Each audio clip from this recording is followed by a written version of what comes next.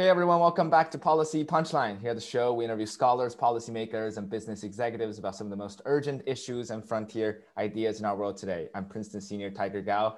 Today, we're continuing our Aspiring Intellectuals coverage. This is special coverage where we have longer and harder conversations on more foundational topics with our guests on a wide range of scientific and philosophical issues. And today, I'm very honored to have Greg Lewis joining us. He is an economist and the senior principal researcher at Microsoft Research, and he co-leads the ALICE project, which is short for Automated Learning and Intelligence for Causation Economics, which is an effort to develop economic AI in artificial intelligence. So he specializes in industrial organization, market design, applied econometrics, and machine learning, and he's trying to unify the twin goals of making better sense of microeconomic data and using those insights to optimize firm decision-making and improve market performance. So Professor Lewis, thank you so much for joining us today.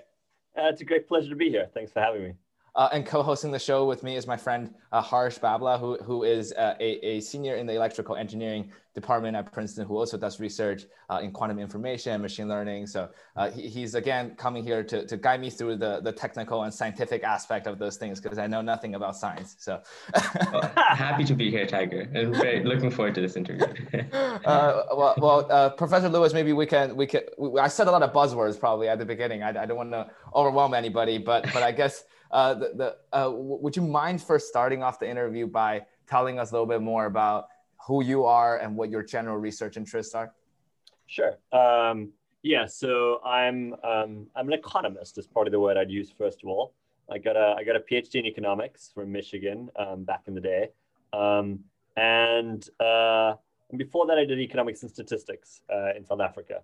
And so the way that I look at the world is very much like an economist. I think a lot about efficiency, about trade-offs, about welfare, about how to improve market performance.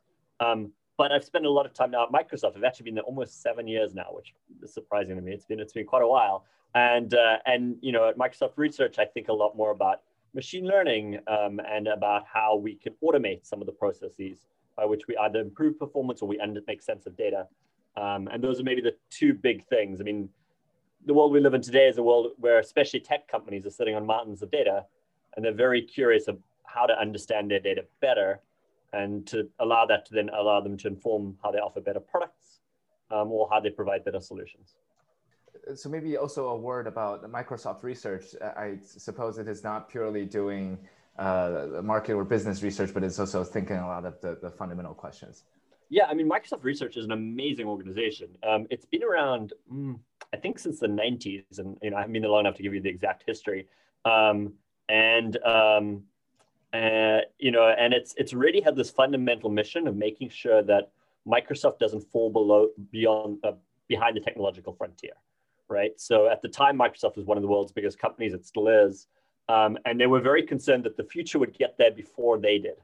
And so one of the big stories about Microsoft Research is, you know, that at some point, some Microsoft researchers said, hey, I think that, you know, having maps is going to be very important. We should really get into the game of maps. And people were like, no. And then Google Maps came along. Or, oh, I really think that sort of like these devices that are portable that we should use will be very important. And then they're like, no. And then the iPhone came along. So it kind of didn't quite work in the sense that it sounds like a lot of the ideas, and of course, this is a story we tell inside Microsoft Research, you know, so it's a little bit self-serving, but a lot of these ideas were anticipated from the research side, but didn't get a lot of buy-in on the corporate side. But people have been thinking about these things for a long time. And it's really a place that's supposed to be in the style of Bell Labs, which obviously, you know, did create the future. We know a lot about how well Bell Labs did. And so, yeah, we're just trying to be a little bit ahead of the game. That's our goal. That sounds great. I guess maybe we can quickly pivot into some of your specific papers or research just to get everybody a sense of what is going on. Because you wrote this very interesting paper called "You Can Lead a Horse to Water: Spatial Learning and Path Dependence in Consumer Search," where you introduced a model of search by imperfectly informed consumers with unit demand, and you found how consumers learn spatially. And all those very cool ideas. So maybe.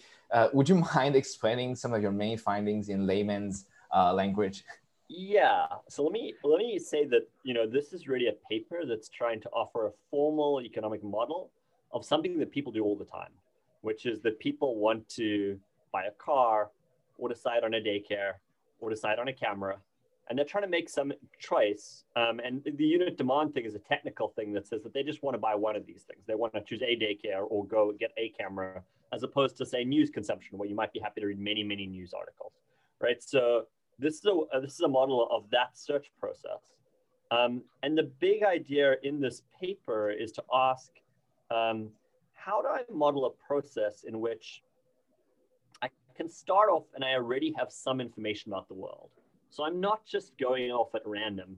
A lot of the classic models in economics are essentially urn models, in the sense of like a Greek urn, sort of antiquity, right? And there, if you ever took any of these statistics classes in undergrad, I certainly did, you might think about like getting balls out of an urn, and some of them are red and then some of them are blue, and there's a question of how many of each you're going to get, and it's right. So it's that kind of model. Here in economics, there are classic models. People have won Nobel prizes for these models, in which people are going around looking for a job, say, and they're drawing out wages from this urn. They're like, oh, that's $34,000 a year. Is that good enough? 36, is that good enough? And what they're trying to figure out is it's costly to engage in search. It's costly to sit around trying to find a job. It's costly being unemployed relative to having a job. And so you're trying to figure out, at what point am I willing to settle? What's the settling point? But in those kinds of models, really, you are drawing these objects out of an urn, and they're not differentiated. But when you think about most things we do in the modern world, of course, we start off with a lot of information. There are lots of paths that are differentiated that we can go down. It can be, should I look for a job in management consulting? Or should I look for a job in tech? Should I look for a camera that's digital? Or do I want something that has a fancy zoom? There are all these options. And once you go down one path, of course, then your opinion about everything starts changing, right? So as you start going down one path, you think, oh, now I know more about the process. I know that, in fact, digital cameras seem to have got much better than I thought they used to be. Now I want to search more heavily for digital cameras than I thought I wanted to initially. And that's really the heart of this paper, is trying to understand what happens in a process that has learning as you go, and therefore path dependence. And it turns out that's mathematically difficult, which is why people haven't written these papers very much before. But it's realistic, we think, very realistic. So you base this realistic model on like spatial learning, right? And you say that objects were sort of close to each other. If you learn more about something, you sort of update your beliefs on the objects were closer together, much more than you know. So if you're looking at a camera, you'll probably update that closer to like a TV screen, or something which is or like a high-end monitor, or something which is very familiar to like photographers and stuff, as opposed to like a boat or like so could you explain that a little bit more, and like why you sort of came up with that, and like how that sort of works? Yeah, so this is sort of the key idea in the paper, right? So what's happening in this paper is I go out, I like to give the example of daycare, because I had to look for daycare for my kids recently. You're trying to choose a daycare, and you go out into the world and you have some beliefs about what you think might be good, and then you go and you try something. And so maybe you try the small private daycare that's a little bit away from you, right? And now it turns out when you actually go there, you have a pretty bad experience. You don't end up liking the teachers that much. You don't think it's actually a good fit for your kid. Now the question is, what do you do with that information? Of course, the easy thing to do is to say, I don't like that daycare. That's easy. The harder thing to do is to say, okay, but how do I feel about all the other daycares in light of that? And the idea of the spatial learning is to say, well, I'm going to find people that I think are similar, and things that I think are similar to this daycare, I'm going to update on negatively. So I'm going to say private daycares, maybe a little bit less good than I thought they would be. That travel, I don't like the commute. So far away daycares, I'm not really so interested in them anymore. And so this is a model where really the key idea is that people that are close to you in some space, and there's, I mean this mathematically, so in the sense of like points in Euclidean space, are now going to, if you have a bad experience at one, we're going to think that all the other ones close to it are bad. But the ones that are very far away, I'm going to have very little updating. And so this is kind of realistic. And I'm going to back up to kind of like a high level concept for a second, because I think it's interesting. And we definitely thought about it when we were writing the paper, is, there are really two ways of learning at some sort of fundamental level. There's interpolation and extrapolation. So there's either, this thing is kind of close. My brain has some mental model of the world, and it says, oh, these two things are kind of close. I learned about the one thing. I really like skiing. I probably like snowboarding too, right? That sort of thing that's close. The other way to do it is to do it off like an actual model of the world and extrapolate to say, I understand logically how these things are related. And so I know if, so you have a physics model, I know that this thing happens, then this thing should also happen too. That second one is very logical and complicated, but the other one, the interpolation one, is what our brain does sort of subconsciously all the time. We're forever wandering around the world going, oh yeah, that thing's like that thing. I like this thing, therefore I like this other thing. Or I don't like this thing, therefore I probably won't like this other thing. So Professor Lewis, just to clarify a little bit more, are you examining this from a consumer's perspective or from a platform perspective? Do you look into their algorithm, or so when Expedia is filtering their search results, or Airbnb or your daycare Google site, are they kind of implicitly or explicitly using some of those economic models to update the information they present you? Like, how does the back of the scene work? Yeah. Lots of questions. Great. But sorry, I mushed everything in. It's good. I mean, I just want to break them apart. I think what you're doing is breaking apart the main actors here, which is great. Yeah. So one actor is the consumer.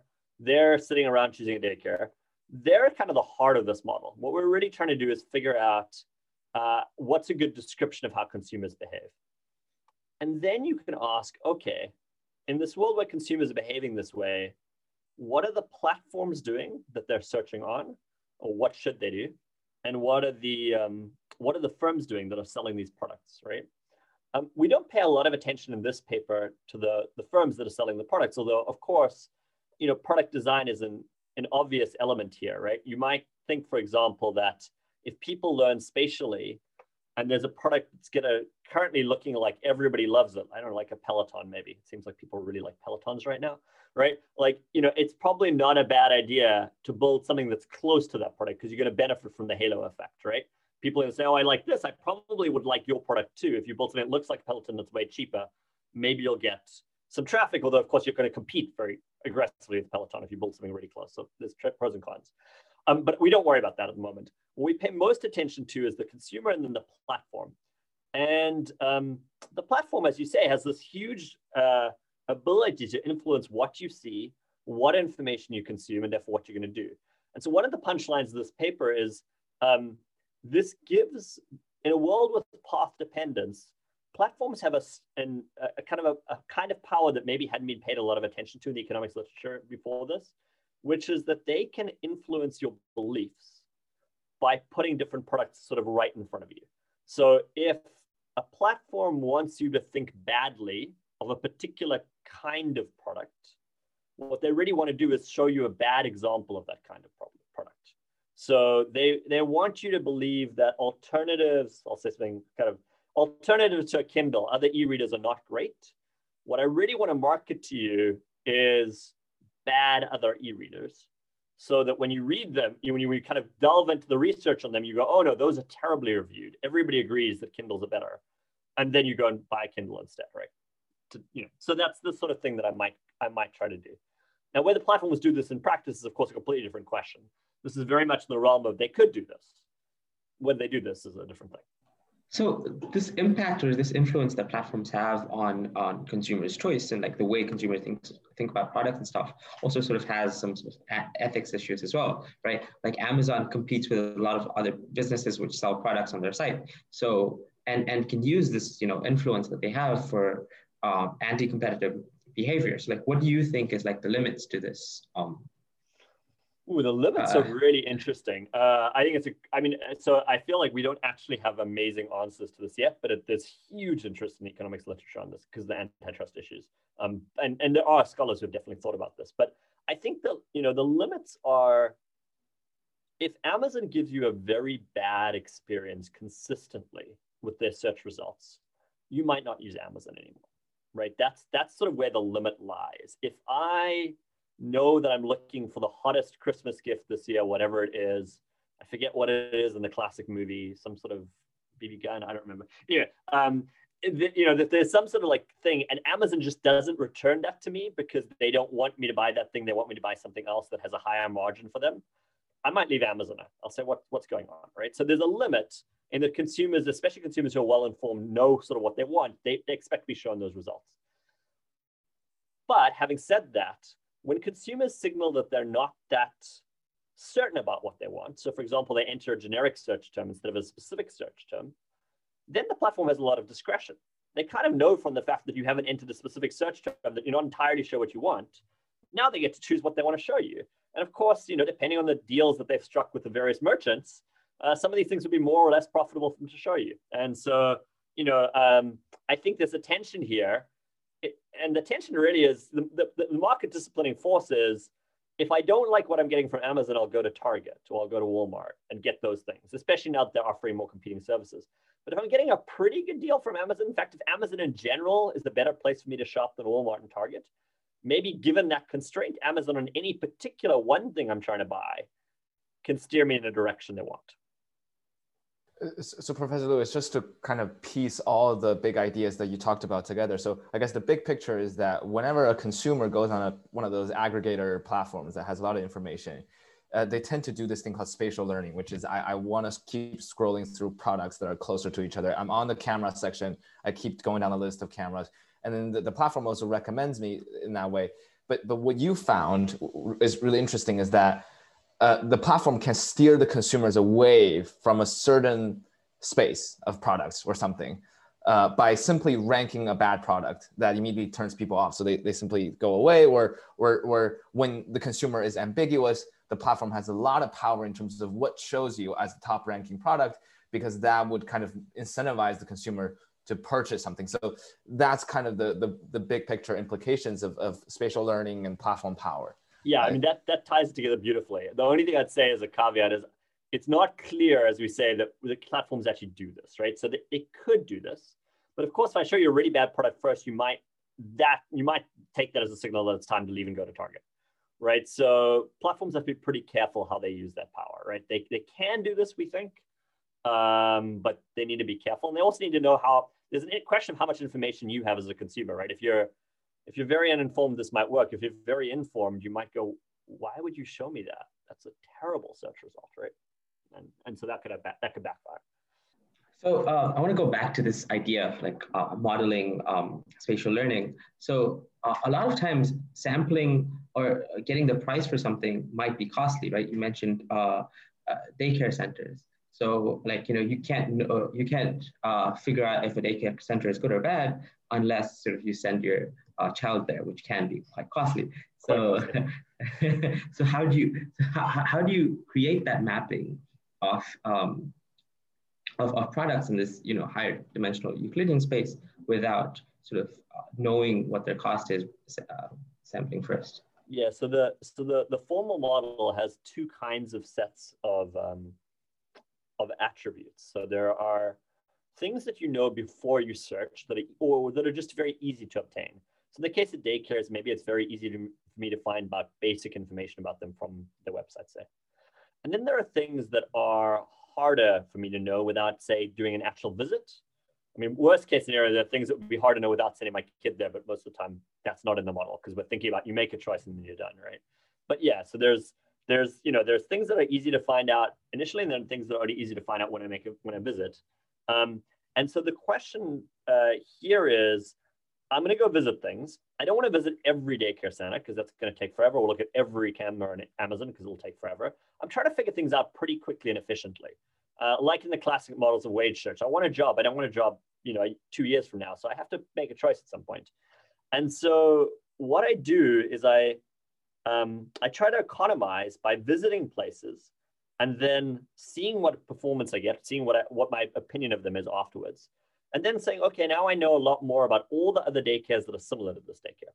And so this leads to an interesting dynamic that happens in our model, which is an explore-exploit trade-off, right?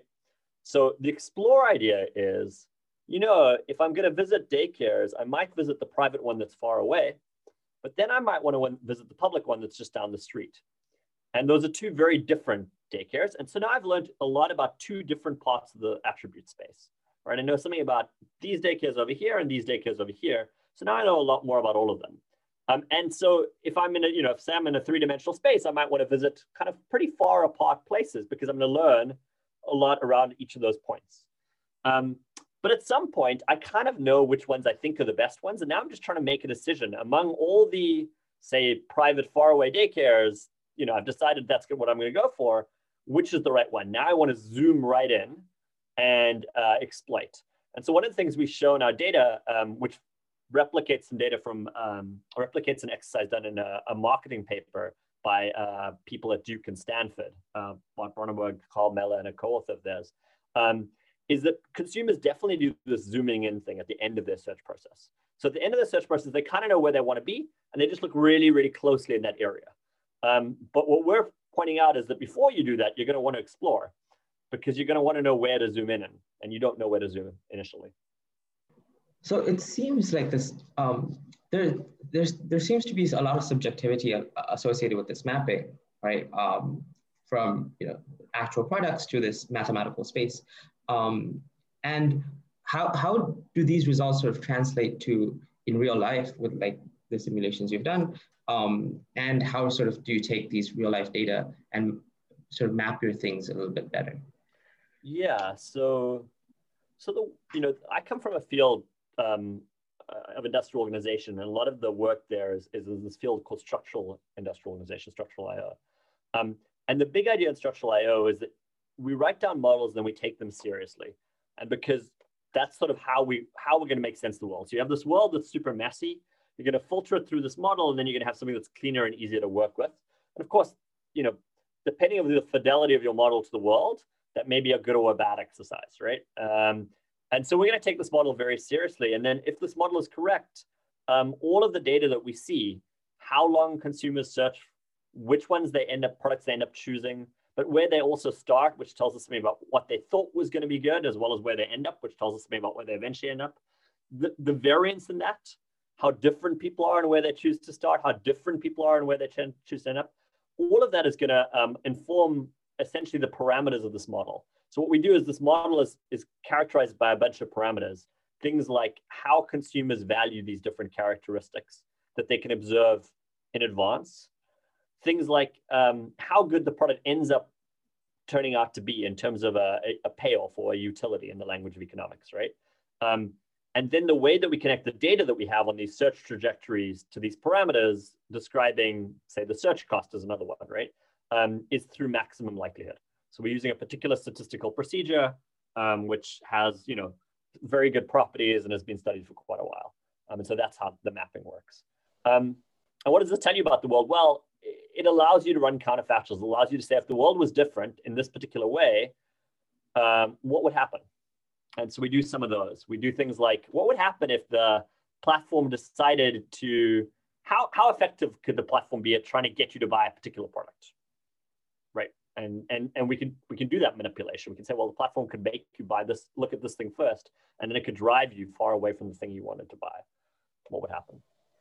Professor Lewis, I'm going to wear my economics student hat right now and ask you probably a little bit more about industrial organization, which is a field that I think is very distant from, especially undergrads, because I think in undergrad careers, whether it's undergrad econometrics or statistics, we learn a lot of techniques that are, regressions, all kinds of regressions. So yeah. If you have wages and you have years of education and you have other factors, how do you relate them together and kind of arrive at some kind of applied microeconomic insights? Whereas industrial organization, we're macro modeling, where we're looking at productivity. I mean, these questions, they're not really taught in undergrad economics. And the math and modeling sounds extremely complex. So I was just wondering if you could tell us a little bit more about the field and also kind of what is happening here. Yeah, so I mean, I think, undergrad industrial organization is really focused on these important insights around, mergers and market power, how to think about entry and investment by firms, right? So these are all kind of very foundational theory concepts. But when you try to turn to data, it turns out that the theory models look like toy models. They're just too simple. They're designed to be that way. They're designed to allow you to understand things, in a clean way. But the world is really complicated. And so you end up writing down much more complicated models. And then because your models are complicated, you end up doing a lot more complicated estimations. So to give you an example, you think about wage regressions. A model of the world is that wages are linearly related to years of experience and years of education, et cetera, et cetera. That's a model. It's a statement about how I think the world works. There's a linear relationship between these things and these things. It's just a really simple model, right? Then there are complicated models like, I think that the way the consumers search is this entire path trajectory thing, right? And when I move from simple to complicated models, the techniques get a lot more complicated. What does this mean? It means that the only people who ever do this stuff are people who have PhDs in economics, pretty much, because you end up having to go through a couple of years of graduate IO, which is, generally at most colleges, one of the hardest possible sequences in grad school. Subjectively, you get a lot of the smartest kids in that subfield, because you have to know so many things. You have to be able to understand econometrics. You have to be able to understand game theory. So you have to be good at theory. You have to be good at metrics. You have to be interested in doing applied stuff. You have to be able to put them all together. And you have to get used to the idea that it's going to take you, papers often get published in 5-6 years. So you're going to get used to the idea that you will be working on these things for a long time, which is, even super smart people might go, that's just not my preferred time trajectory. I'd like to be done with things in 2-3 years, so. Yeah, because I was reading some of your papers with Harsh, and I noticed that I would have to say that I think even first-year PhD students would struggle to understand some of the concepts in your paper, because, so I'm currently taking the first-year PhD econometrics class with Professor Chris Sims, who is a Bayesian, and he won the Nobel Prize a while ago, and he, most of his problem sets and concepts that he teaches us are lots of Bayesian stuff, a lot of simulations, which is very, very different from undergrad level kind of regressions, thinking about that. He lets us run simulations and program in like Julia or Python or things like that. So nice. I guess I'm trying to get a sense from you. It's like, how does simulation work? We keep hearing this word. Updating beliefs, generating draws from some kind of distribution, and then you arrive at some results. So I watched some of your lectures, and you mentioned these phrases a lot. And I think to our average listeners or even undergraduate student, how would you explain these concepts to them? Or even to graduate students? So well, it's a great question. I'm trying to think about how to parse it. I think I would say that there are already two kinds of simulations that we run. So one kind of simulation is a way of sort of elucidating what's going on in a theory model. So, and theorists will do this. So theorists will write down a model of the world, very smart people, but before they'll go and prove some result about the world, they'll just go and check if it holds in a set of examples. So you might make up an example, and you might have, for example, I'm trying to think of I can't think of a good theorem off the top of my head. I'm not that inventive, but you've got some theorem that you're trying to prove, and it says something about consumers. It says, for example, that the distribution of purchases made by consumers is going to follow a normal distribution, or in a macro model, maybe the distribution of consumption is going to follow a normal distribution. Okay, that's a claim. You're going to try to prove a theorem about that. Maybe you're going to check if consumers are obeying all the rules of your system that you've just established, and they're making their purchase decisions optimally, their consumption decisions optimally given their income or whatever. You could just run people through this little process and ask, at the end of the day, does the distribution of consumption look like it's normal? If it does, you might carry on and try to prove a theorem about it. If it doesn't, you go, oh, I see, I'm wrong about this. I will not try to prove that theorem. I will think about what's going wrong with my model and maybe change the model, or maybe change the theorem statement or whatever, right? So that's like one class of checking kind of. The other kind of checking is an econometrics checking. And this is where we run Monte Carlo simulations, right? And Monte Carlos, as people often call them. And that second kind of checking says, look, I have a statistical technique that says, given data, I'm going to correctly recover the truth about the world. So how does this work? There's truth, which generates through some model a data set. Consumers behave according to the following rules, truth. If they do that, there will be data. That data, by the way, is going to always be noisy. In all econometrics models, there's some things that you don't see about the consumers. They like things, or they have more income than you thought they had, or something. So there's some noise in your data set that doesn't make it obvious what the truth is. But you apply your clever statistical procedure that's going to try and average out the noise and tell me back truth again. So you go truth, data, truth. Now, the trick is, if you start with truth, you get back truth in this little process. That's the Monte Carlo. And you want to do that lots of times in lots of different ways and check that you, generally speaking, get back truth. Now, there's always noise, so you're not going to get back exactly the truth, but on average, it should be right. And that's what that does. Again, a nice kind of checking. I propose some estimation procedure or some very clever machine learning or whatever I want. Do I get back the truth? If you don't, bad estimator. Don't use it. If you do, okay, maybe you can prove a theorem. I see, but okay, I guess this is really getting into the interesting, slightly theoretical territories. Harsh is going to hate me for asking some more econ questions per se, but you're good, Tiger. Go for it. This idea of truth versus data, I think it's centered at a lot of the econometrics debate between like Bayesians and frequentists, and also yeah. So I was wondering if you could tell us a little bit more about that. Like, are we able to uncover truth? Is there an objective truth that exists in the data set? I mean, these are questions that people talk about. Now we're into like full-on philosophy, right? Like, yes, let's do it. Truth, maybe, I don't know. That's pretty hard. But I mean, you are pointing to a really big thing, this classical versus frequent, so classical / frequentist versus Bayesian debate, right? And so, a Bayesian kind of approach to the world says, I have some beliefs, you give me data, and I come back with new beliefs. And I think that's how pretty much everybody actually behaves in practice. We're all sitting around here, we all have our own priors or our own life experiences, which lead us to think of the world in a particular way. We get some data and we update. But for most intents and purposes, if you're trying to study how people behave, that's kind of how they behave. But in econometrics, we've actually gone a slightly different direction, which has an equally long and beautiful academic history, which says, no, it's better to think about the world as having a truth that I'm trying to uncover. There are some parameters. So the easiest case is, you think about line fitting, right? There is some slope to this line in reality. And this maybe comes from like physics. I mean, in physics, there is a truth, right? There's some constants and some coefficients that relate different things, right? Gravity has a particular mathematical form to it, right? And I just want to know what that is. So now I'm trying to figure out, if there is an objective truth, which in some cases of physical systems there often is, how do I get it back, right? I mean, these things are not incompatible. So you might start off as a Bayesian and run experiments. And if I run experiments for long enough about gravity, I will probably coincide with the frequentists who are trying to figure out what the truth is. In fact, I will agree that eventually that my posterior beliefs are a point mass at the truth, right? But there's a slight difference along all paths that might take a long time in some cases. In the case of economic systems, of course, it may take a very long time because there is no truth or the truth keeps changing or whatever.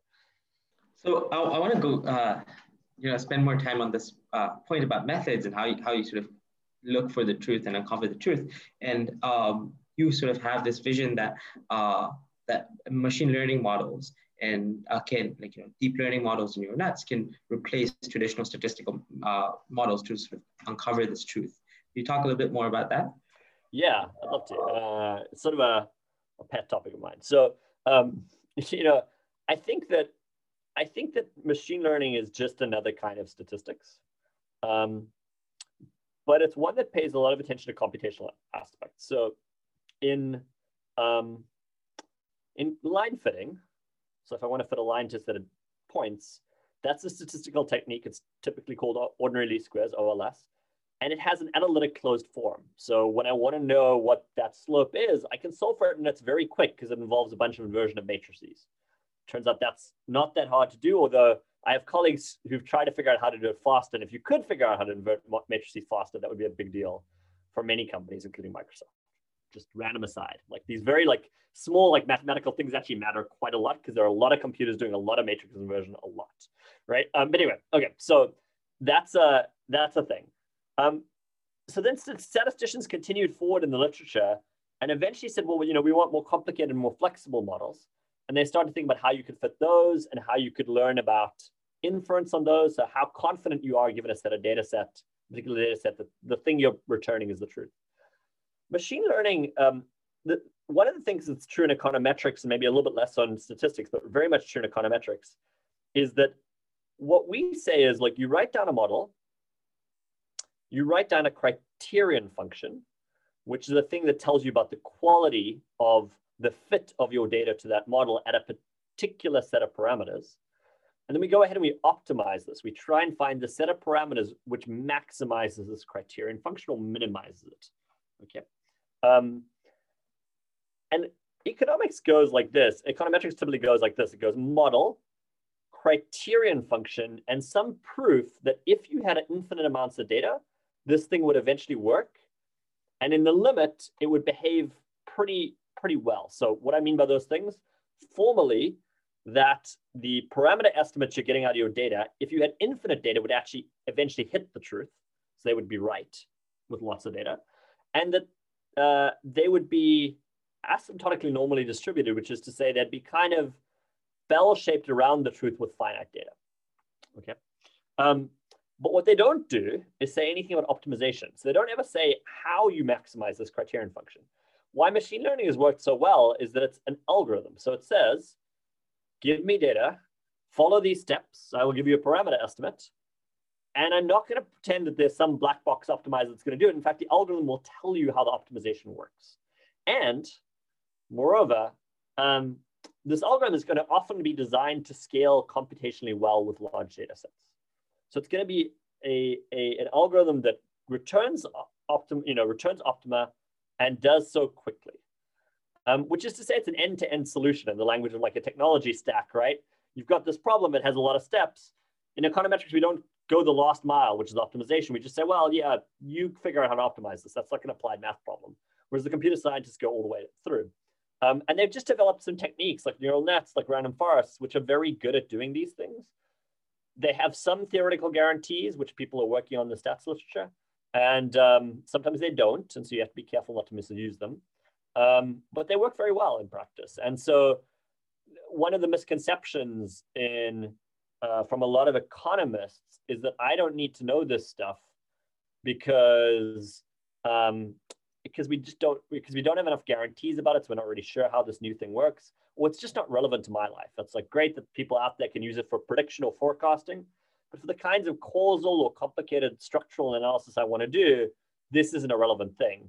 And the answer to that is just like no. It's like, if it doesn't matter what your problem is, if you can state it as a statistical problem, then any number of statistical techniques are applicable to it, including those of machine learning.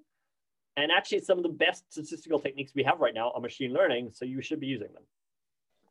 Professor Lewis, I think you really identified the crux of the debate here, because I still remember taking the undergrad level econometrics course like last year or a year ago. And then my professor mentioned at the very end, the sort of last lecture wrapping up, and was saying, why aren't we talking about machine learning in econometrics? Why are they kind of separate fields? Is because a lot of times machine learning is seen as doing predictions. It's kind of like a black box, whereas economics is a social science. You need to identify causal effects.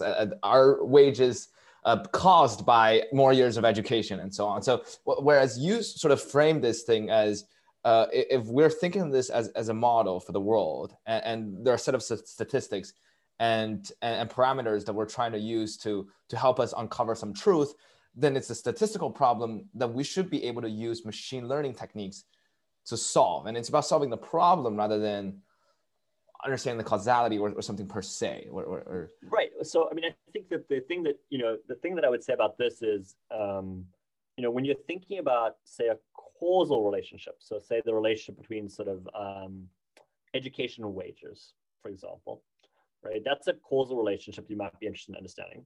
And so what you probably learn in undergrad econometrics is you can run a linear regression of these two, but you're not going to get the causal relationship between years of education and wages, because there are omitted characteristics like the person's ability level. They're very smart, therefore they take more years of education. Yeah. They also get a higher income for the same reason.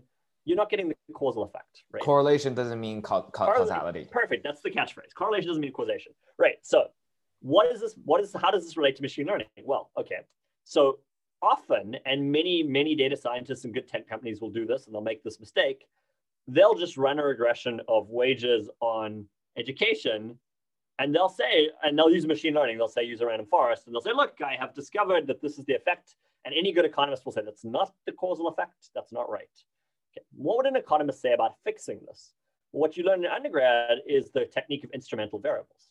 Suppose I could find some instrument which is going to affect years of education, but is not going to influence wages except through its effect on years of education. I'm trying to think what are the classic sort of Well, a yeah, date of birth or something, right? date of birth, right? Date of birth and sort of like, yeah, there's a classic paper, right? Oh yeah, so it's date of birth. So I get that as an instrument. Great. So now I've got an instrument. And now you say, good. So now I run 2-stage least squares. I'm Josh Angrist. This is the right thing to do. I run 2-stage least squares. I get results. Okay, great. Now you say, okay, could I do this with a different approach that uses machine learning? And the answer is yes, because it's just statistics. But you do want to use the instrument because you've decided that the valid way, your model of the world is that in computer science terms, your model of the world is that you have unobserved confounders. You do want a causal effect. And therefore, you can't do OLS. You have to do something that uses an instrument. Okay, so how could you do this? Well, I have a paper with a past intern of mine, Kevin Chen, who's at Harvard, which says, yeah, you could do 2-stage least squares using machine learning, where in the first stage of this 2-stage least squares thing, you do any machine learning procedure you like. So you do your best job at predicting years of education from date of birth as well as the other instruments that are valid. Right? You fit that completely flexibly. And then like in 2-stage least squares, you often will regress the outcome variable on the fitted value instead of on the original value. And you can do the same thing here. Now that technically is wrong. So that's intuitive, but not quite right. And you have to do the slight GMM correction, which is a little bit more complicated. But it's not complicated. And it's like, you know, like 10 lines of Python code. It's not difficult. And I'm saying this mostly to say there are issues that arise when you use machine learning, and you do have to think about it. But it's a statistical technique, and it applies just as well to the problems. And it's just a question of being careful about some of these details. In the same way that, you know, even with 2-stage least squares, you have to be careful about some of the details, right? So what would be some of the limits when it comes to using ML to do statistical inference or causal inference? So the big word that I think is difficult here is inference. So, you know, if I'm trying to forecast, let's see a good example. Like if I was trying to predict the next word in a sentence, like an autocomplete sort of thing, I might very well use a deep neural net to do that, right? More recurrent neural net, right? And I might be able to do very well at that. And if my phone is actually really good at this, so it auto-completes correctly most of the time, maybe everybody at the tech company is going to be very happy. And nobody really cares how likely it is that I'm going to get it wrong. Like, you know, maybe I make terrible suggestions sometimes, but nobody cares about inference on that, right? However, when I want to do a causal effect, I'm thinking about, you know, changing a policy to raise the minimum wage, to give a policy question, right? I really care a lot about how confident we are that this is going to be either good or bad for wages, for unemployment, right? These are all like good kind of things to worry about. And so I'd like a confidence interval. The one thing that is sad about many machine learning methods is that it's hard to establish valid confidence intervals for reasonably tricky statistical regions. So there are different approaches to doing it, and some of them have better guarantees than others, but it's unlike classical statistics where we have a very clear and well-established body of literature that says, do this. This is the right confidence interval. We don't have that for a lot of machine learning methods. And so it's not so much that the world is not causal that makes it hard to apply machine learning in econometrics. It's more that as an econometrician, I often want to get the right standard errors. And that's a lot harder to do. But you can. I mean, we have a package. We have this EconML out of the Alice group. And we have smart people who thought about coverage. And, you know, most of our statistical procedures get pretty good coverage, right? So the standard errors are about right. But, you know, theoretically, it's tough. And it's tough for, you know, reasons. I mean, we can get into it if you want to, but the reasons we will definitely go down an academic rabbit hole if you want to talk about the reasons why it's hard to get correct standard errors. No, totally fine. Yeah, I don't even understand some of the basics of standard errors and stuff. So yeah, all good. But perhaps there's one paper that we can highlight, which is the Deep IV paper. IV stands for instrumental variable, as we just talked about, a very common econometric method. So would you mind giving us a broad overview of that? Because there are concepts like neural nets that I am not too familiar with, which is more Harsh domain. So yeah, I mean, so I'd be happy to. So I think this is sort of a proof of concept. So there are a number of very, very, senior econometricians, Victor Shunong-Zugov, Whitney Newey, Susan Athey, Hito Imbens, is sort of a very partial list, who have been writing papers at the intersection of econometrics and machine learning, where they've been saying, no, you can use this. Here's how you use it, right? And they've gone into it. And they've provided caveats as well. They've said, I would do this, but I wouldn't do this. I think this is smarter. I think this is valid. I wouldn't, right? So they've been careful about how they've entered this literature. And I got really interested in it. One of my mentors is Susan Athey at Stanford. And so when I saw her writing these papers, I thought, well, I'm sitting at Microsoft too. Maybe I could write some papers in this area. And we happen to have a fantastic econometrician, Matt Taddy. He's a statistician, I'd say. Actually, is a better description from him, from Booth, who was a researcher at the same time that I was at Microsoft. We had a really cool student, Jason Hartford, who was a computer scientist. And then we had his advisor, Kevin Leighton Brown, who was visiting as well. And so we had a really nice crew of people from a different set of areas. And I sort of thought, well, we must be able to do neural nets plus instrumental variables, because like I said, I had this belief that there's nothing that really makes this thing, if you could solve the causal problem, in principle, you can solve with machine learning. So if you've got an IV, you're fine, just use machine learning. So that's the background. I thought this must be doable. And then it was just the question of trying to figure out how it's doable. And so we really approached this from kind of an interesting perspective, which is what we wanted to do was say, if I have an instrument, is it possible to change, is it possible to basically fit an arbitrary machine learning model, which could be a neural net, that connects the outcome variable to the instruments, and then do some post-processing afterwards to figure out what's the relationship between the treatment variable and the instrument and the outcome. And so now I'm realizing that I really have to describe a few things, because otherwise this is going to go badly. So let me start with these big picture objects. There's the outcome. In our case, it would be, say, wages. There's the treatment variable. We often call this in econometrics, which is the thing that you're thinking about changing, like you're changing on education policy. What's the effect of education on that outcome? And then there's an instrument, which in this case is, say, quarter of birth, right? Or we have other applications of the paper that relate to Bing ads. But anyway, so you have this chain of variables. And so one thing you can do for sure is you can relate the instrument to the outcomes. You can say, do wages vary with quarter of birth? Controlling for some other stuff. If you write the quarter of birth as a valid instrument, then they should, because quarter of birth affects education, which affects wages. Unless the treatment effect is zero, you should see really, differences. Okay, but you want to interpret them afterwards. You want to be able to say, well, those things are attributable to education differences. So you also need to know what the relationship between wages and education is, right? And so what we said is, well, those are both problems that can be solved by neural nets. So one of those problems is finding the relationship between the instrument and the outcome variable, and that you can do in some very flexible way you like.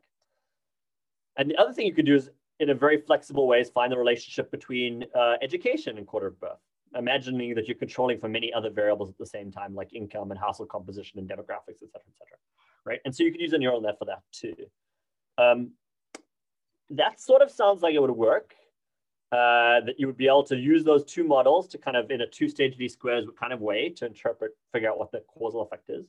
But it turns out if you're going to make everything nonlinear, things get more complicated. And one thing you need that's a little bit more sophisticated is you actually need to know the distribution of the treatment given the instrument. So if the treatment were binary, turn some policy on or off, it's just like saying as the instrument varies, what's the fraction of times I give you the treatment versus I don't. But in the case where the treatment could take any continuous value, that's a pretty complicated problem. And so a lot of this paper is really at a high level saying, oh, this thing is solvable. And then at a low level going into, okay, but what do we actually have to do? And so one thing you have to do, for example, is you have to fit this first stage called, using an approach called mixtures of experts. So I can go into that for a second, if that seems interesting. Sure, yeah. Okay, so so the idea is you want to know the distribution of some treatment variable.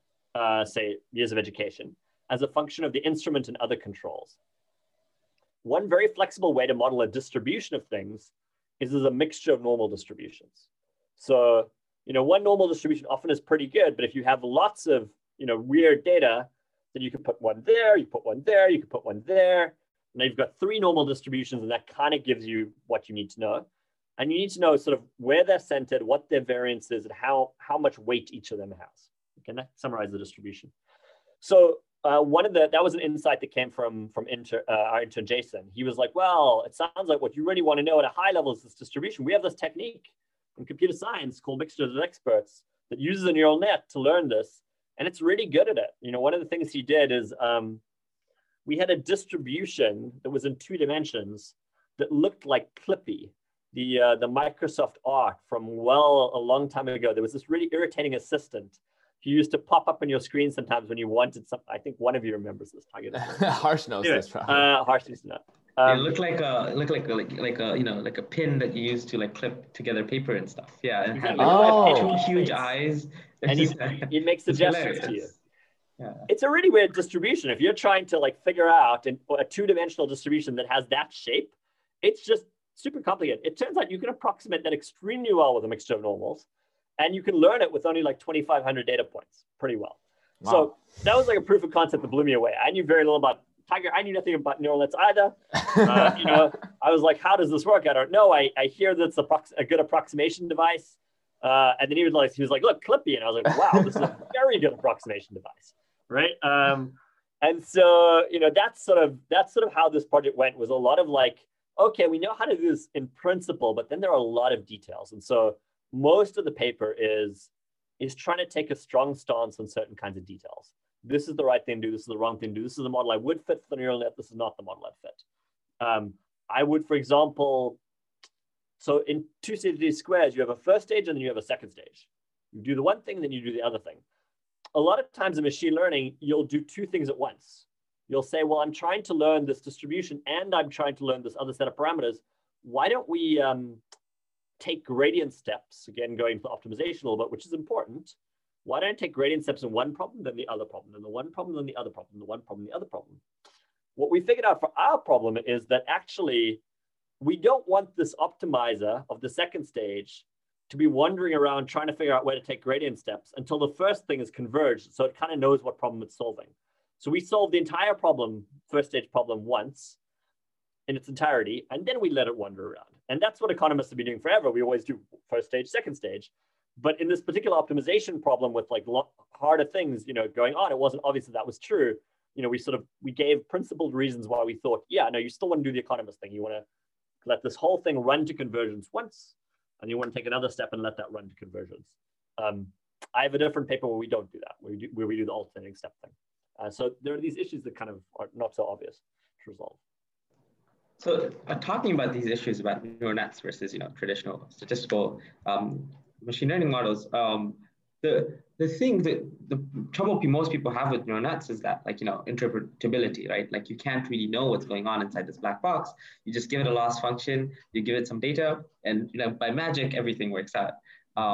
And so has that sort of impacted your research, because you're sort of trying to understand causality?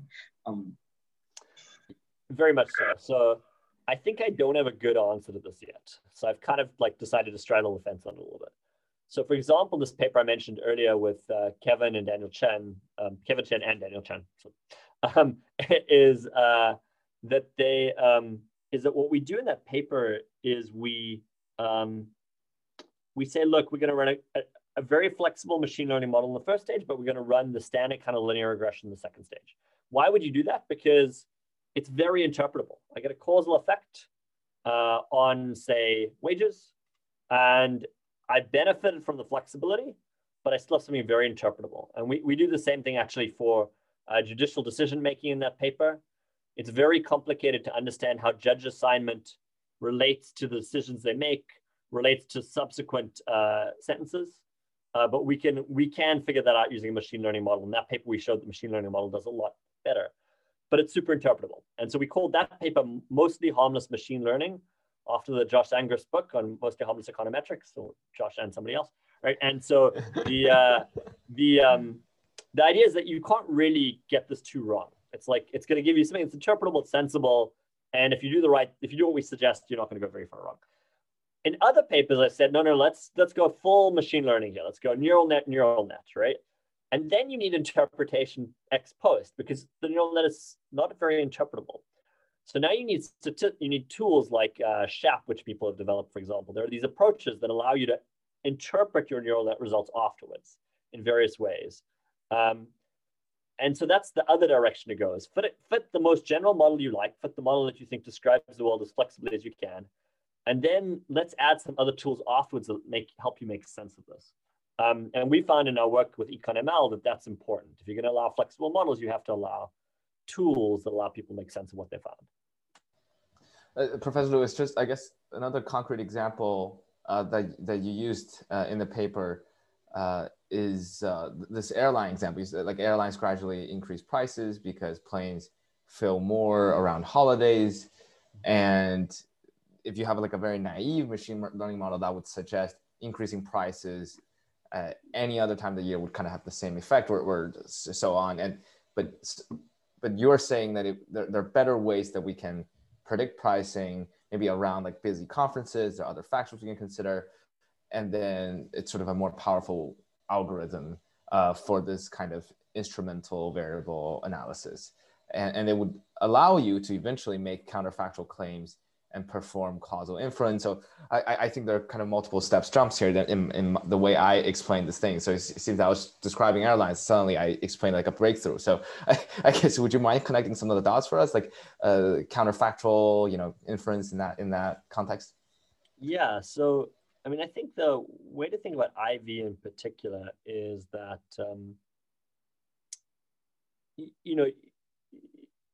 if you've got a good instrument, and it depends a little bit on the quality of your instrument, you can learn a lot about the world, causally about the world, right? And the challenge is to extract as much information from your instrument as possible, because that's really your source of an experiment, right? So in the quarter of birth is the experiment that's using you, that is changing people's education decisions effectively at random, which is allowing you to learn something about the world. And then there are two kinds of separate things I would think about here. One is, what's the mapping from the instrument to the treatment variable? And I'd like to make that mapping as flexible as I can, because in some sense, I don't ever care about interpreting it. I don't need to know exactly why quarter of birth causes education, although maybe that would be a nice thing to do. I just need to know that it is a valid experiment. If you're telling me it's a valid experiment, I want to really lean on it and squeeze all the information out of it that I can. Okay, so that's one thing. That's sort of why we think using machine learning in that step makes sense. Then there's a second step, which is the relationship between education and wages. And in two-stage least squares, you'll assume that's linear, right, typically. And that's a good parametric form, it's simple. But you might think that it's nonlinear, right? We do advertising and ad exposures you think are highly nonlinear. It's very effective seeing the ad once, it's less effective at seeing it twice. They're definitely diminishing returns. And so it's probably going to have a curve that tails off, right, for example. And if you had a ton of data, you'd really like to be very, very flexible and let the data tell you what that relationship is, rather than specifying in advance that it's aligned, right? And so that's the appeal of machine learning in the second step. The appeal of machine learning in the first step is to squeeze all the power out of your instruments. The appeal of machine learning in your second step is to be very, very flexible. And that second part, really has to scale with your data. If you've got a very few data points, then it's hard to really move beyond being linear if you've got like 200 data points. If you have 200,000 data points, then maybe you can say much more nuanced things. Maybe you can say that the people that respond to education are primarily people from low-income households, but additional education doesn't do very much for people from high-income households. The data might be able to tell you that, and it might be able to tell you that in an automatic way using machine learning, without you as a researcher trying to have to figure out all these different hypotheses and test them one by one. So it seems like the sort of black boxy nature of neural nets is sort of helping you, right? Instead of designing a kernel for sort of vector machines and stuff, like exactly telling the sort of machine learning model, like, hey, I want you to plot like an exponential data or like a Gaussian fit. You're like sort of just letting the data sort of speak for itself, so to speak. Yeah, so this falls into the land of non-parametric statistics. right? It says I'm not going to be parametric. I'm gonna let the data tell me. And non-parametric statistics, as I say, we've known a lot about. I mean, the beautiful papers are written on this for decades in econometrics, but they haven't really been applied that much. And I think a lot of that is about optimization. It's about how do you optimize this thing, especially in high dimensions. So in, again, sort of technical for a brief second, in lower dimensions, you can do things where you can fit like very nice little kernels and you can smooth data. You can get very beautiful smooths. But in high dimensions, that's hard. And so you really need a tool that does this well. Neural nets do this well, random forests do this well. A lot of the things that have been proposed prior to that just don't do it very well. And so people didn't use them. And so, yeah, it's really the appeal of being able to let your data speak rather than having to pre-specify what you think is going to happen and then go look for it in the data. I was just gonna say, oh my God, Harsh, you were just dropping buzzwords left and right. He was like kernel, Gaussian, Vector machine. super vector machine. I'm like, okay, Super Mario Kart. Well, like, what are we doing here? Anyways, Professor Lewis, I guess one other curious thing kind of on my mind is this idea of data. Right? We're talking about like big data all the time. Like people often associate machine learning and big data together. It seems that you need a lot of data points to learn. How does that aspect play into your research? And also, how does Microsoft kind of support that? Because I imagine under the surveillance capitalism regime, Microsoft has so much data. Yeah, right. Okay, good. So a couple of things. So one is to say, I used to think that was true because that's typically what we think is you need a lot of data to train very fancy models. And it's actually a little bit more subtle than that. If you do the machine learning right, you do need a lot of data to find very complex patterns in the data. If you're trying to look for something very complicated with like a very few data points, you're probably going to find something that's not actually there. Like it's like looking at 100 data points and like it's like a Rorschach test, and you're like, find me a flamingo, and you're like, okay, I guess I can sort of see a flamingo there, right? So that's not a, that doesn't work great. But good machine learning models will look at the ink blot and say, I can't tell you there's a flamingo. In fact, the only thing I can do is really tell you that there's a line. That's all I got for you here. It's a line. You give me 100,000 points, maybe I'll see a flamingo. But right. So I think it's not necessary, but it certainly helps if you're trying to kind of use the real power of machine learning, which is to find complicated things. Okay, so what about Microsoft? So Microsoft is a place where, of course, we do have a lot of data. It's like any real company. Data sits within product groups. Microsoft Research is a ways away from many product groups, right? And so we sit here, and there's a product group here, and a product group here, and a product group here. And the product groups are very careful about access to data for privacy reasons, right? So we don't want to misuse our customers' data. And so any kind of proposal that you might want to run by them is going to have to go through some privacy review. And it's going to involve a lot of anonymization. It's going to have to be careful, and we're going to have to be careful about how we do that. For my research, I've actually, I do some research that's sort of Microsoft internal. So that is to say, it's not really going to ever surface as academic research.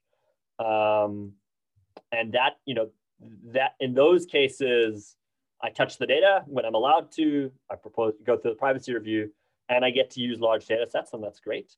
But to be honest, a lot of those problems that I'm solving are not really big data problems in some sense. I'm often thinking about economics problems. I'm thinking about Microsoft's customer base, and especially its big customer base. And that may be 50,000 major companies, right? And we're thinking about, how do we better serve our customers, or what kinds of sales incentives are effective. And so that's a different kind of problem. It's still actually very much in the realm of kind of like small data econometrics. And so that's the sort of stuff I mostly do. Professor Lewis, maybe we can pivot a little bit to a slightly lighter note, slightly less technical note, which is a comparison between Microsoft Research and academia. So something I'm personally quite curious about. And you spent many years at Harvard before going to Microsoft Research. You were associate professor, assistant professor. You obviously spent many years getting PhDs and stuff. So, I mean, personally, I was very much thinking about whether I should pursue a PhD in economics this past year. And Harsh is a soon-to-be PhD student in physics, and some of our best friends are going to get PhDs in computer science. But it's really interesting from my perspective, because a lot of my friends who don't do economics, who study computer science PhDs, their goal is not to become professors. Their goal is to get a PhD, get the skill set, and either do their own startup or then go work for Google Research or Microsoft Research, because it seems to them that's a much better research environment. It's more flexibility. You don't have to think about tenure. And then whereas in econ has traditionally been a field much more constrained in that way. You get a PhD in order to go to academia. Like it's like 90% of the Harvard graduates, go into like teach at state schools or something, rather than go work for Goldman Sachs or startups. So I would love to hear a little bit more of your thoughts on that contrast. And I imagine the econ researchers at Microsoft Research is still a much smaller compared to the other fields. Yeah, I mean, we're a pretty small crew. There are 3 of us in Microsoft Research New England, and there are a bunch of other economists in other parts of the company. Yeah, so I think that, what's the right way to say this? Yeah, Microsoft is one of the few companies that's taken the research model that the computer science folks have, that you'll see at like Google Brain or Google Research, and said, this is a model we want to embrace for economists. We think that this is the right way to use economists within a company, is we're going to let them continue to do their research and think about what they like to think about. And then we're going to try and transfer the insights into product. So really, I think you can think of like there being, there probably are more, but let me say for the purpose of this, let's say there are 3 kinds of basic categories. There's academia, and in academia, you're producing 2 products.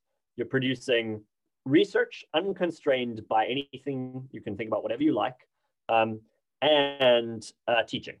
You're teaching the next generation of people to be good scholars, right? So those are the things you're producing. In a lab like mine or Google Brain or something like that, again, it's research. We want you to be doing state-of-the-art things, but it's product impact. It's produce research, and then at some point, why don't we figure out how to make that research go into products? And so the time horizon on that can be pretty long. In fact, it'd be kind of similar to academia in the sense that you might be thinking 5-10 years out. But ultimately, the hope is that there will be an applied impact. Whereas in pure academia, in some sense, you can just write something because you think it's interesting. And you might think it will never turn into anything. I mean, I was just rereading because it felt kind of fun. Bill Gates has a paper on pancake flipping from when he was an undergrad. And his co-author at the time was Christos Papadimitrou, who's a very, very, very brilliant computer scientist and who was at Harvard at the time. And they wrote this paper together, and Bill apparently didn't find it that interesting. He worked on it, and then he kind of decided to start a company. And Christos carried on. That's eventually published. But that pancake flipping, how do you do it optimally? Not obviously applied, although often these things are subtle and eventually end up in applied stuff. And then the third category are people where they think that you have a great skill set, but they don't want you to be doing research. What they want you to be doing is actually figuring out how to make this company more effective, more efficient, more productive. And so Amazon has gone this direction in econ. So where do economists go who don't go to academia? They go lots of places, but one big employer, the biggest employer of economists in the world, I think the PhD economists in the world at this point, is Amazon.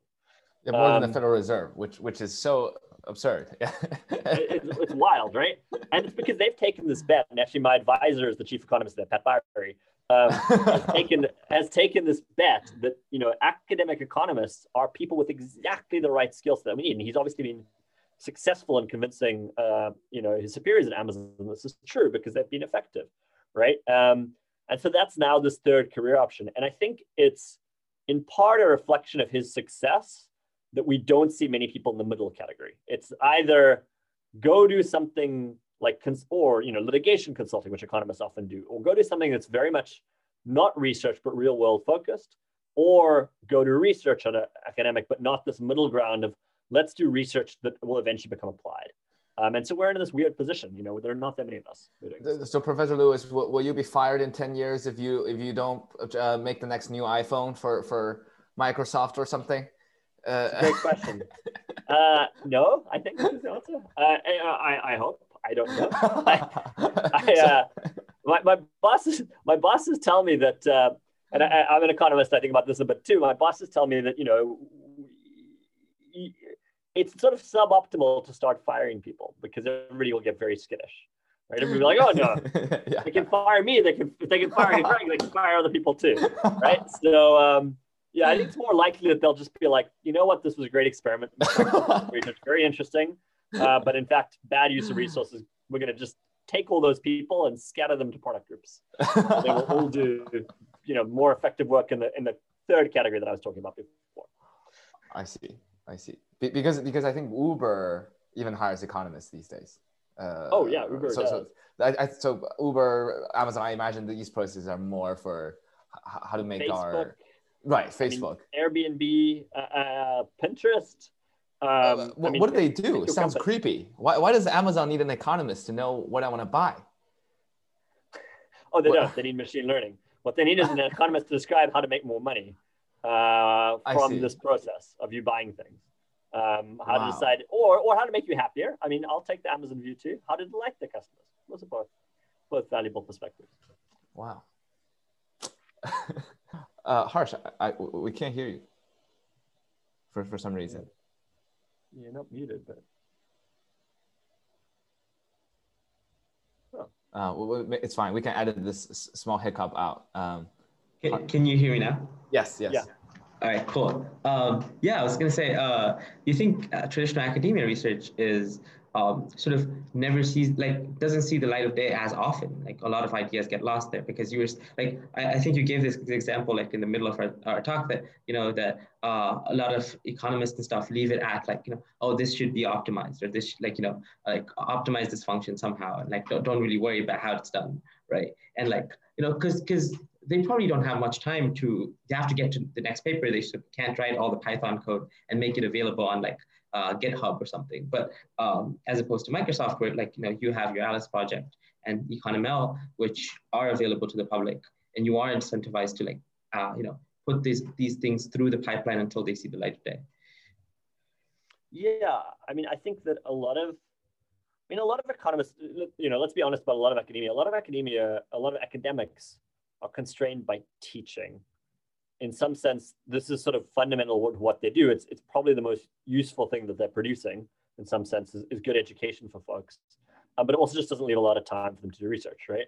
And so I think that's one part of it. I think another thing that's true of academia, but would be true of companies as well, in different ways, is that what you produce is a function of what you're surrounded by.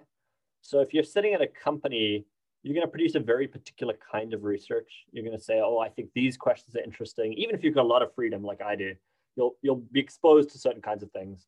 The same is true in academia. You're going to go to conferences. You're going to see what other people are interested in. You're going to write a lot of papers on the kinds of things they're interested in. So I think in both these cases, there's kind of like a path dependence a little bit. Going back to the beginning of our talk, right? It's where you start is where you end up. And I think that, hopefully the very best ideas do see the light of day, but you can wait sometimes. I mean, I think Meyerson has a beautiful paper in 1982 about optimal auctions. And I don't think it was appreciated at the time, but it's certainly, he won a Nobel Prize later, so it's certainly eventually got appreciated, right? And so hopefully the best ideas will eventually float to the top, but there's no guarantee that that's true.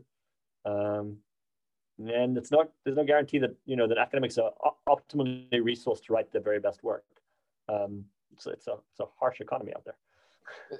Do you think academia is fundamentally driven by theoretical excitement, theoretical intellectual excitement, rather than real world impact per se?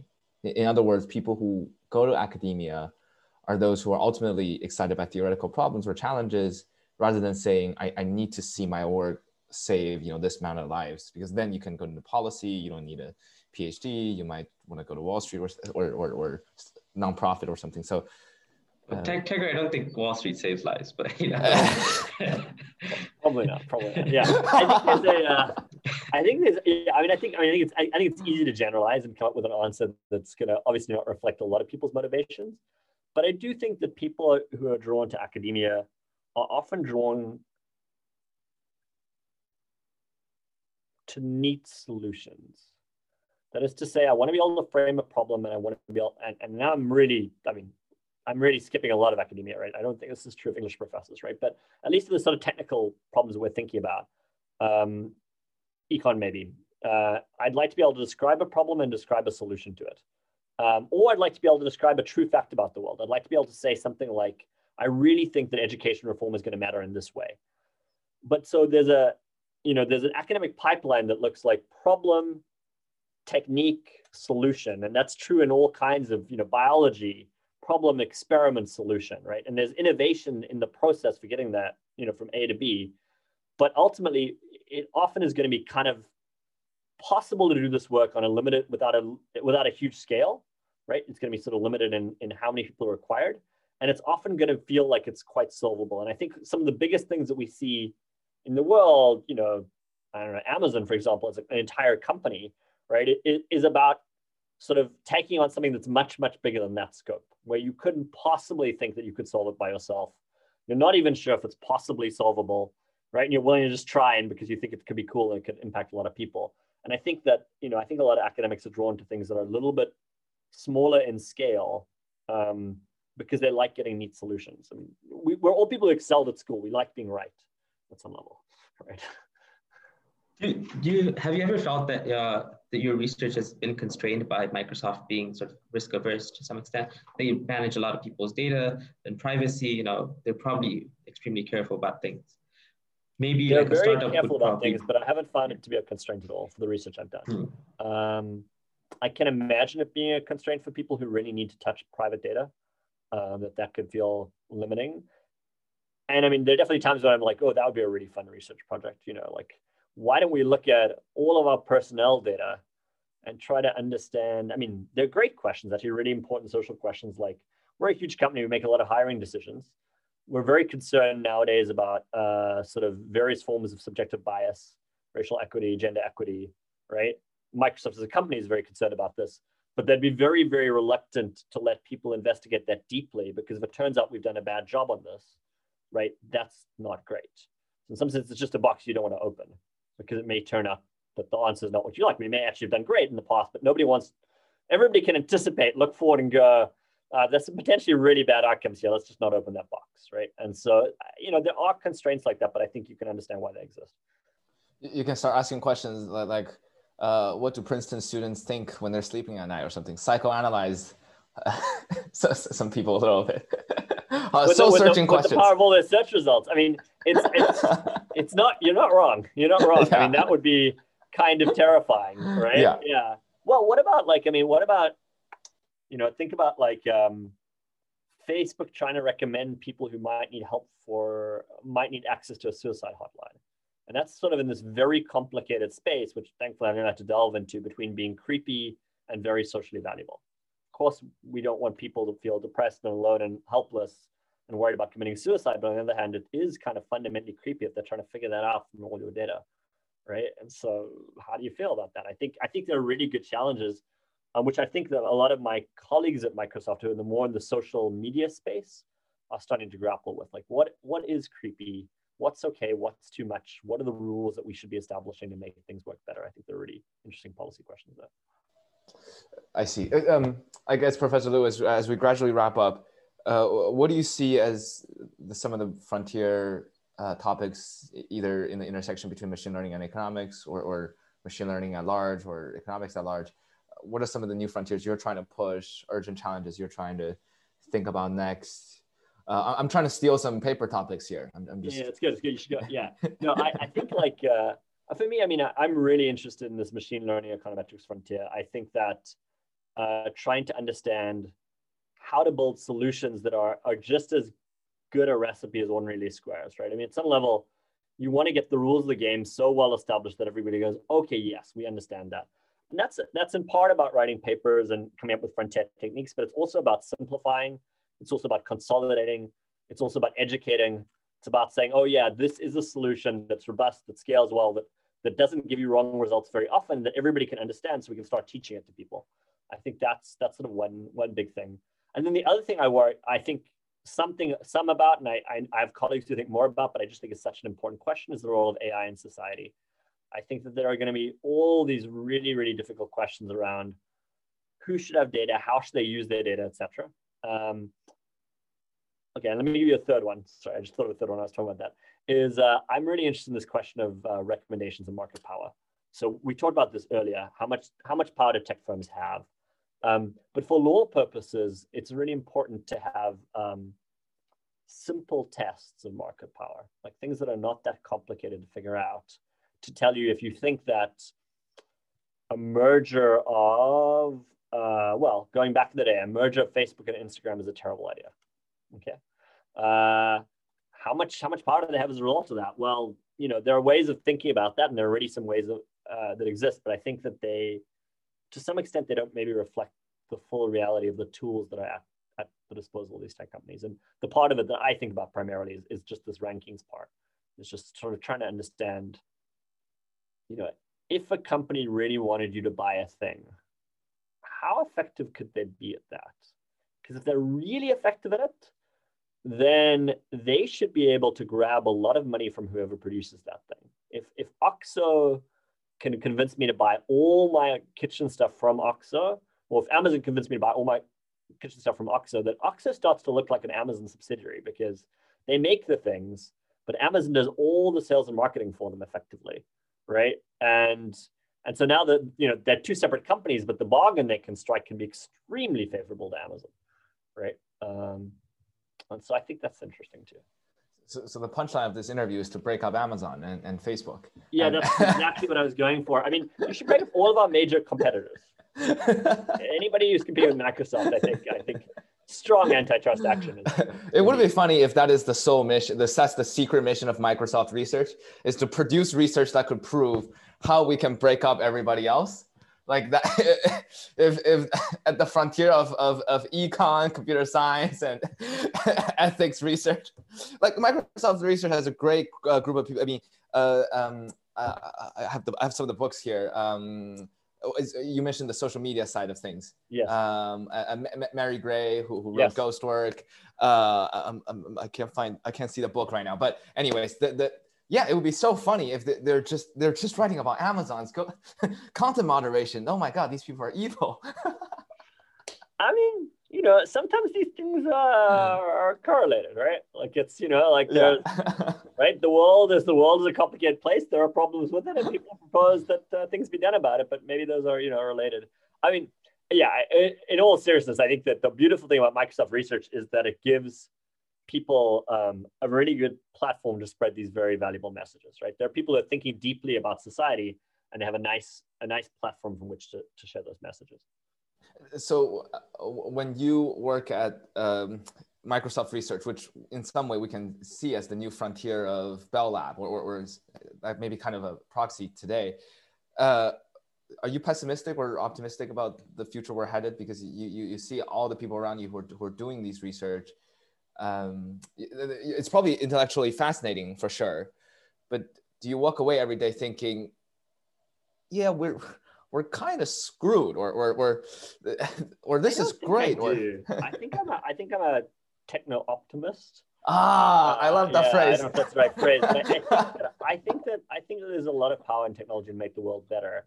And I think that what we're doing is we're trying to figure out how not to screw that up, to put it bluntly, right? Like, it's like you've got all this promise, but you want to do the right thing with the promise you have. And so society needs to step in. Regulation is important.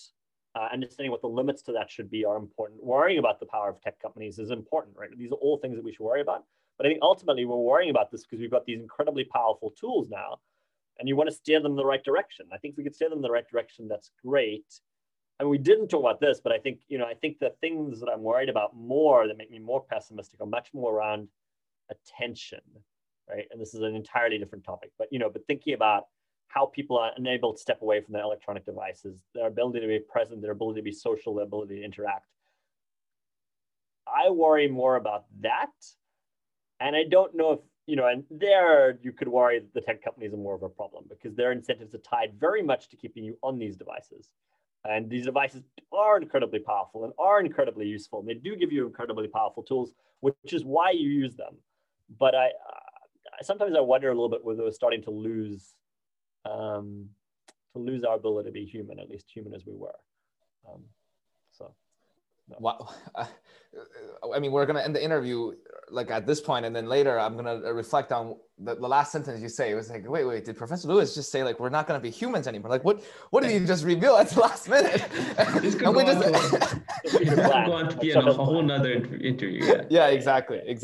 So last question, since the name of our show is Policy Punchline, what would your punchline be for today? But besides the fact that Microsoft Research is a scheme to unravel all the competitors, which we've gotten already, but in addition to that, it's a good punchline.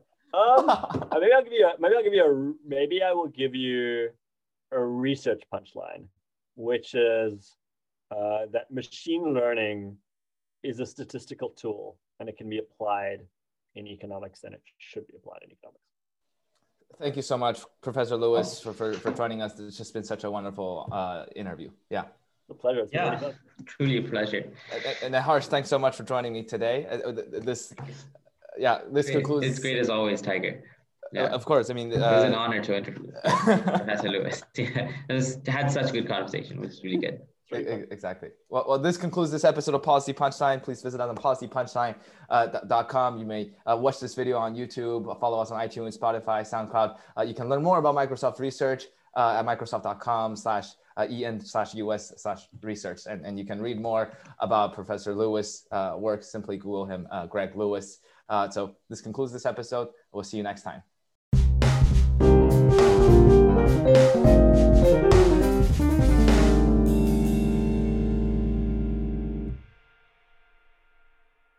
You've been listening to Policy Punchline, a podcast generously supported by the Julius Rabinowitz Center for Public Policy and Finance at Princeton University. We would also like to encourage you to follow other podcasts produced by Princeton University, such as Politics and Polls by the Woodrow Wilson School of Public and International Affairs. Policy Punchline is intended to be informational only and does not reflect nor represent the views of Princeton University or the Julius Rabinowitz Center for Public Policy and Finance. For more information on subscription, donation, volunteering, or contact, please visit policypunchline.com. Thank you again for listening.